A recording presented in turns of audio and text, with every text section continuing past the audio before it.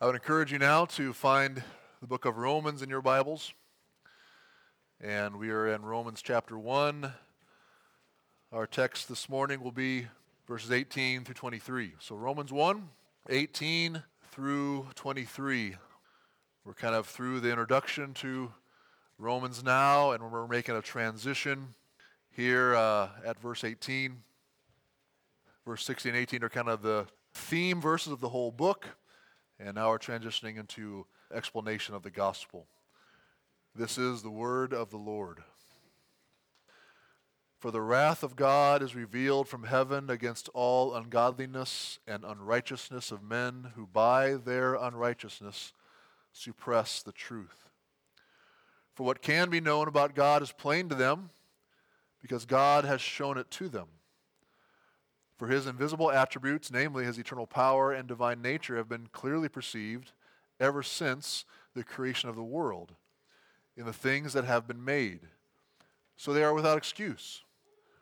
For although they knew God, they did not honor him as God or give thanks to him, but they became futile in their thinking, and their foolish hearts were darkened. Claiming to be wise, they became fools, and exchanged the glory of the immortal God for images resembling mortal man and birds and animals and creeping things. This is the word of the Lord. Let's pray. Well, Lord, now as we seek to hear from you and consider your word from Romans 1 together, we pray for your help. Father, that your Spirit would come, that your Spirit would so work in our hearts, Father, doing whatever is necessary so that we would trust in you only, that we would worship and serve you as the one true God. Help us to fear you. Help us to trust you and know our great need to be saved from your wrath. We pray this in the name of Jesus. Amen. The young husband had his annual physical appointment with his doctor scheduled for the next morning.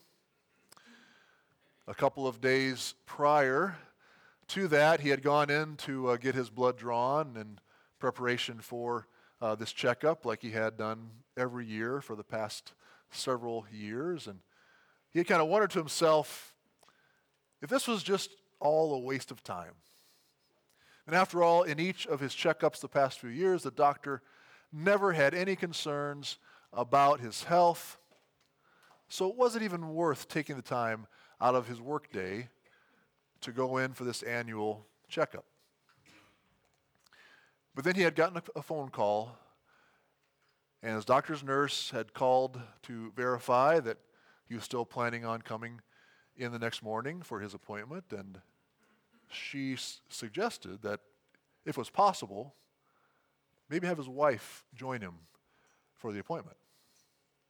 So he had talked with his wife, and she had changed a couple of things around in her plan so she could join him there, and now they were both just a little bit concerned. But he kept telling himself he felt just fine. He even convinced himself that he was feeling better than he had felt in the last few years. I mean, he was eating healthy, he was exercising, he slept well. In comparison to his coworkers who were about his age, he was doing far better than they were. So whatever it was that the doctor wanted to talk to him about, he was sure it couldn't be that bad. After the doctor had greeted the husband and introduced himself to his wife, he pulled out his chart and began to go over the man's lab results. And he didn't waste any time. He said that he was afraid he had some very bad news. He told him he had cancer. It was leukemia. And he began to explain just how terrible of a disease it was and what would happen to his body if the disease was allowed to progress. The more that the doctor talked, the more shaken and fearful the husband and his wife became. He mentioned an increase in infections, fevers, bruising, bleeding, vomiting, fatigue, breathlessness, increased urination with irritation, bone pain, until finally the doctor said the leukemia would kill him. Then the doctor told him that he'd already scheduled them to have a consultation at a well-known specialty clinic, and he assured them it was the absolute best place for them to go to receive treatment for this. He said if they would seek the treatment that was offered to them there, they would have a very good chance of overcoming the disease and still be able to live a long life. So as the man and his wife left the doctor's office that morning, they definitely felt that they were carrying a very heavy weight. But they also left with hope. You see, we'll never seek out help until we are convinced that we are in need of it. So the scenario that I just described has played out in many examination rooms every day. The reality was the man had cancer, and unless he knew just how dire his condition really was, he would never do what was necessary to get the treatment that he desperately needed. The doctor knew that unless he sought help for this condition, the man would die. Well, here in Romans, Dr. Paul the Apostle is taking a similar approach with us, that unless we first know the bad news of our situation under the wrath of God, we will never seek the salvation that Paul just told us is found in the gospel of Jesus Christ in verses 16 and 17. So Paul's going to start with the bad news, and it begins here in verse 18. And the bad news is going to continue all the way until verse 20 of chapter 3. So the experience we are going to have going through these chapters will seem long. It will seem difficult, but we must work through it in order to help us to realize just how bad of a situation sinful humanity is in. And then that will prepare us to hear the good news. The good news which begins in verse 21 of chapter 3. And it is wonderfully good news, hopeful news. So hang in there as we make it through these chapters. Now, verses 18 through 23 this morning of chapter 1, main theme that we see here is we all desperately need to be saved from God's wrath. Back in verse 16, we were told that the gospel is the power of God for salvation to everyone who believes. And then in verse 17, we were told why. It is because in it, the righteousness of God is revealed. We're also told there that the righteous shall live by faith. So, one might wonder, well, why do we need salvation? What do I need to be saved from? Why do we need this righteousness? Aren't I righteous enough in how I live my life? So those questions are on the hearts of people in our current secular society, especially when they hear Christians talk about being saved or trusting in the righteousness of Christ. In our modern society today, we really have no sense of our spiritual condition, and therefore we have no idea of why we need salvation. This is the question our text begins to answer here in verse 18. So I've divided up our passage under three headings, each pointing to our spiritual condition before God and the trouble that our failures have brought upon us. So again, look at your Bibles, verse 18 through 23. That's our text this morning, and I'd encourage you to follow along as we make our way through it. So first, verse 18, the heading over this one is our sins against God and others have brought God's wrath upon us. Our sins against God and others have brought God's wrath upon us. It says, for the wrath of God is revealed from heaven against all ungodliness and unrighteousness of men who by their unrighteousness suppress the truth. Once again, our verse begins with a for or a because.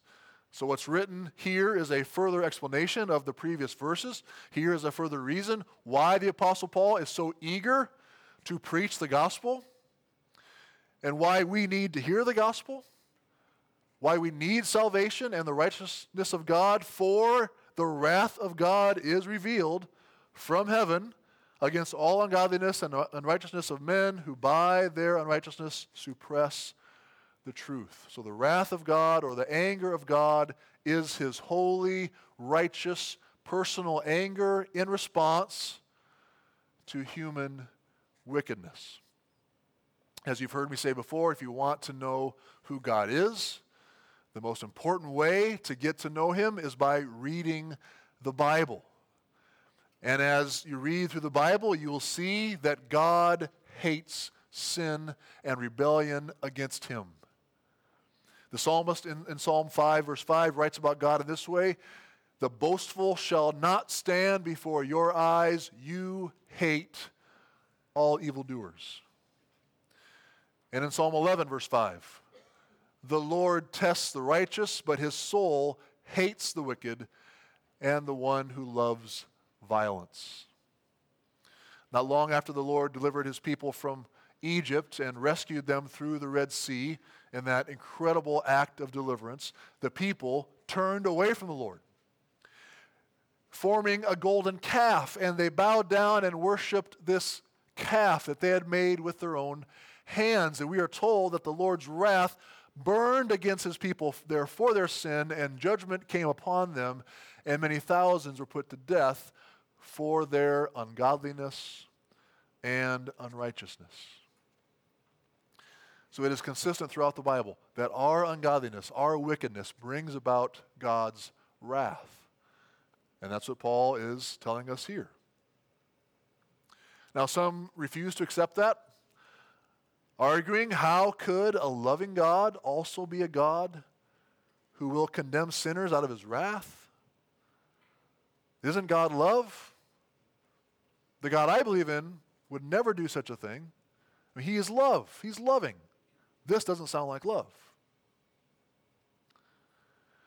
But the opposite of love is not hate. The opposite of love would be apathy. It would be God not caring about whether or not we are destroying ourselves. God not caring about whether or not we're permanently separating ourselves from him and his holiness that will bring us life. It would be God not caring about whether or not we are destroying ourselves. So do we want a God who is apathetic towards evil and injustice? Who just doesn't care about sin?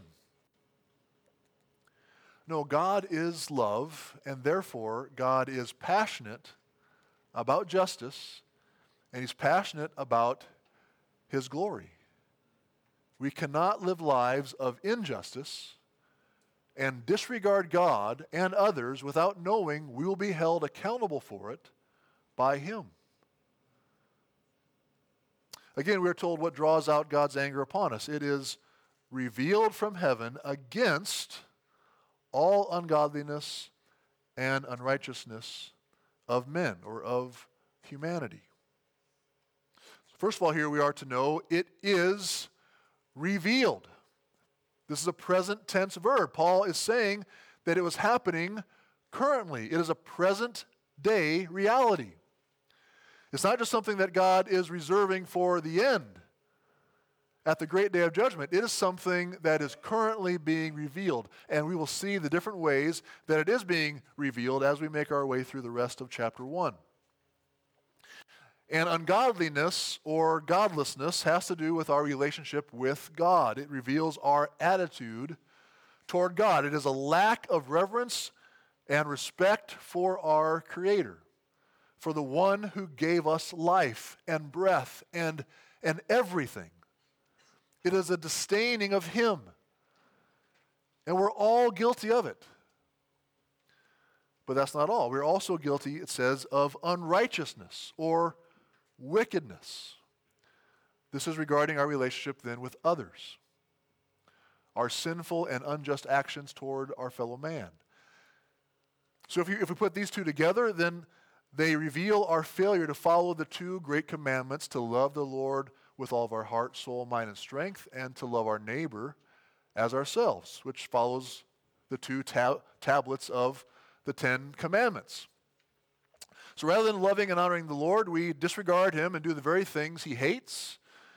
And rather than loving our neighbor, we slander them, we steal from them, we try to hurt them in order to elevate ourselves over them. And so by living in these ways, we show not only that we are under God's wrath, but that we also deserve to be. But that's not all.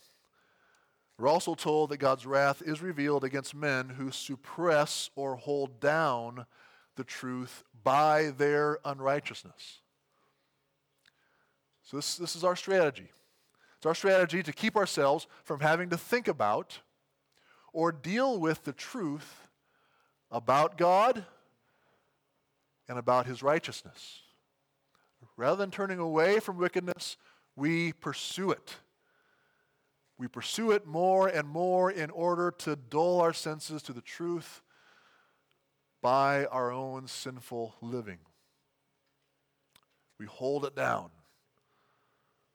by our sin. So then what do we need to be saved from? We need to be saved from God's wrath. And why is God's wrath upon us? Because we've all turned away from him, wanting to live our lives apart from him, wanting to decide for ourselves what is right and wrong, and treat others in whatever way we want to treat them, thus showing our great lack of righteousness. And thus our world is in the trouble that it's in. And human lives are in such disarray. Marriage relationships and families divided. People not talking to one another because they can't stand each other. People avoiding other people, living as if they were dead. Personal conflicts arising between friends and classmates and families, and wars that, like the one that just broke out yesterday in Israel, not to mention the war between the neighboring countries of Russia and Ukraine. I mean, what is going on? What is going on? Well, if we hate God, if we have no regard for him, we will have no regard for those made in his image. If we have no love for God, we will have no love for each other. If we are at enmity against those made in God's image, then we are ultimately at enmity with God. And that's what we see in our world. That is the condition of our world. The wrath of God is revealed from heaven against all ungodliness and unrighteousness of men. Secondly, in verses 19 and 20, our refusal to fear God is inexcusable. Our refusal to fear God is inexcusable. For what can be known about God is plain to them, because God has shown it to them. For his invisible attributes, namely his eternal power and divine nature, have been clearly perceived ever since the creation of the world. In the things that have been made, so they are without excuse. There have been a lot of great Russian novelists, and in my opinion, the greatest of them is Fyodor Dostoevsky, who in his most famous novel, The Brothers Karamazov, has one of the main characters, the anti-hero of the book, Ivan Karamazov. He has some reason this way about what would be true if God actually didn't exist. And we were all just here by chance. So Ivan argues in that book, if there is no God, everything is permitted. There is no God, everything is permitted. That is what sinful man wants. We want to be able to do whatever we want to do without consequence, without any authority holding us accountable to a certain standard. And so we refuse to acknowledge God, and we don't live our lives in the fear of God. We just do whatever it is we want to do. When someone tells us from the Bible, well, this is not what you ought to do, for God says this, we say, I don't care. I'm going to do what I want to do. That's sinful man's attitude. That's what we see in our world. But God's Word reveals to us that we can't actually ever completely separate ourselves from the reality of God. We are not capable of completely ignoring Him. For we all know deep down inside that there is a God, that He's there. And no one can use the excuse that God hasn't made it clear to us that He exists. It's like we tell our kids when they get old enough to know better than to misbehave. You say, well, you know better. You know better than to do that. You know better than to behave in that way. Well, Paul is making the same argument, that everyone knows better. There isn't anyone who doesn't know better. Again, for as this says, for what can be known about God is plain to them, because God has shown it to them. For His invisible attributes, namely His eternal power and divine nature, have been clearly perceived ever since the creation of the world in the things that have been made. So they are without excuse. We are all people who were created to worship. It's in our hearts to worship because we know that there is a God. He's made us that way. But what do we worship? We are drawn to worship what is great, what we consider to be glorious. As many of you know, I've taken high school students to Estes Park, Colorado, about every other summer since I've been here, and I've vacationed there myself a few times, and I'm always amazed at how many people there are in Rocky Mountain National Park when I'm there. It's a huge park, one of the largest in the nation, but it can feel a little crowded. I was even more shocked to learn just how many tourists of the park that the park receives every single year.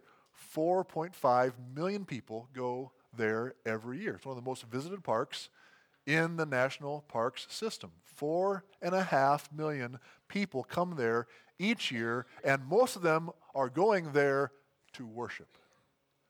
They're going there to worship. And the Grand Canyon, I've only been there once, but they also get almost 5 million people coming there every year to see that magnificent sight. And again, most are going to the Grand Canyon to worship. John Calvin, who always seems to help me to think rightly about God and our relationship to Him, he said this about what we are able to observe in creation, observe in the skies, observe in the world that we live in. He said, the whole world is a theater for the display of the divine goodness, wisdom, justice, and power of God. It's a theater for God's glory. When we perceive the greatness and wonder of creation, not just what we see at night when we look up at the skies or what we see when we are looking out of an airplane window flying over the Rocky Mountains or watching, the Planet Earth documentaries when they are showing, and David Attenborough is describing for us what is under the ocean along the Great Barrier Reef off the coast of Australia.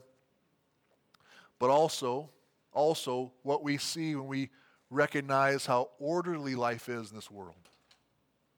How our seasons change at the same time every single year. How the earth continues to make its way around the sun every single year.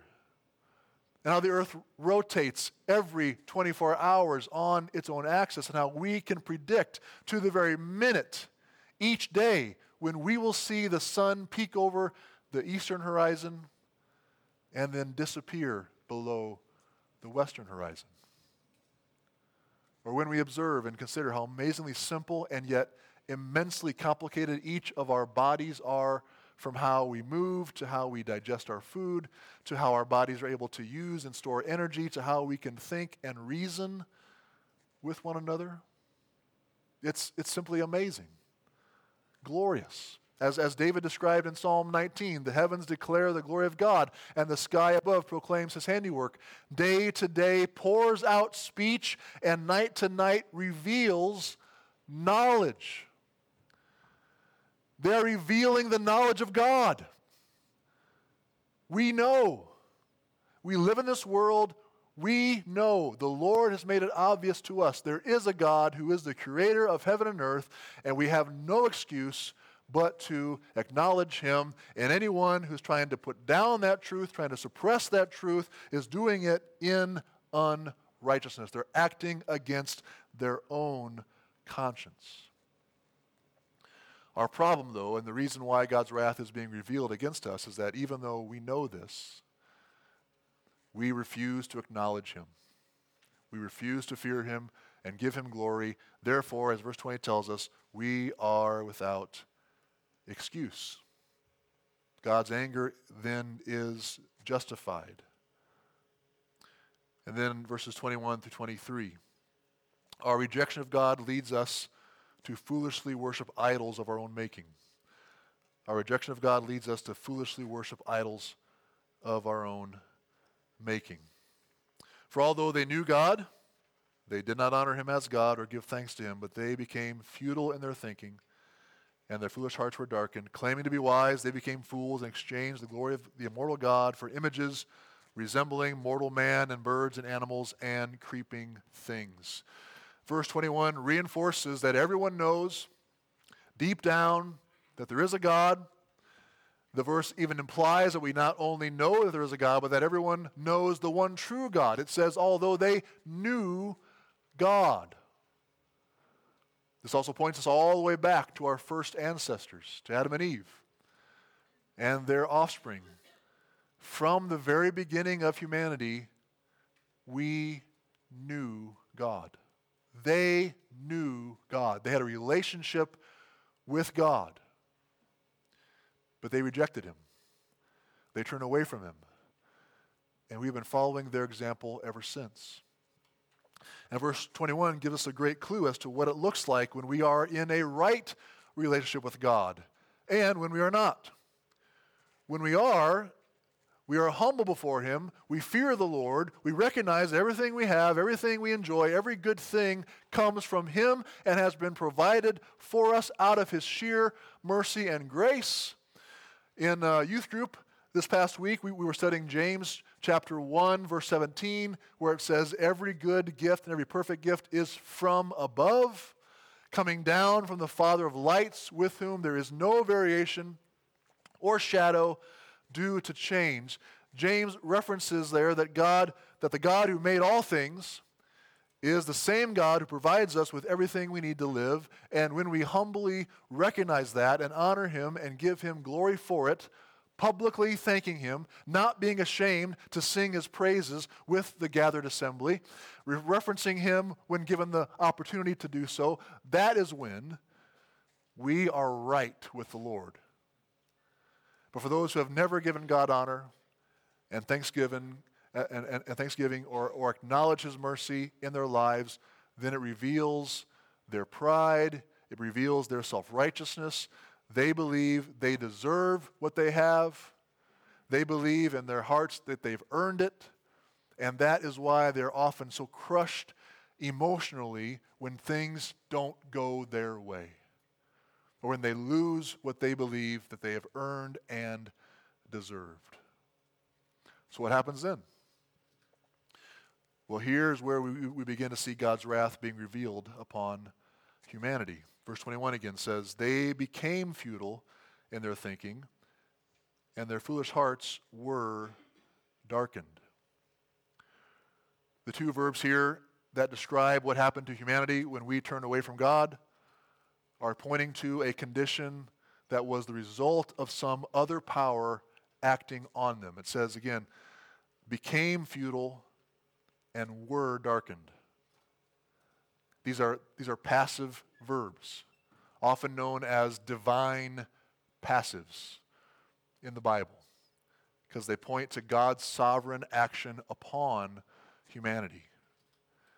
Becoming blind to the reality of God and his glory, and instead turning to worship images of men or birds or animals or reptiles, which humanity has done in various places throughout our history, this is a sign of divine judgment more so than just plain ignorance. So we were made to worship. If we won't worship God, then we'll worship other things, but we will worship.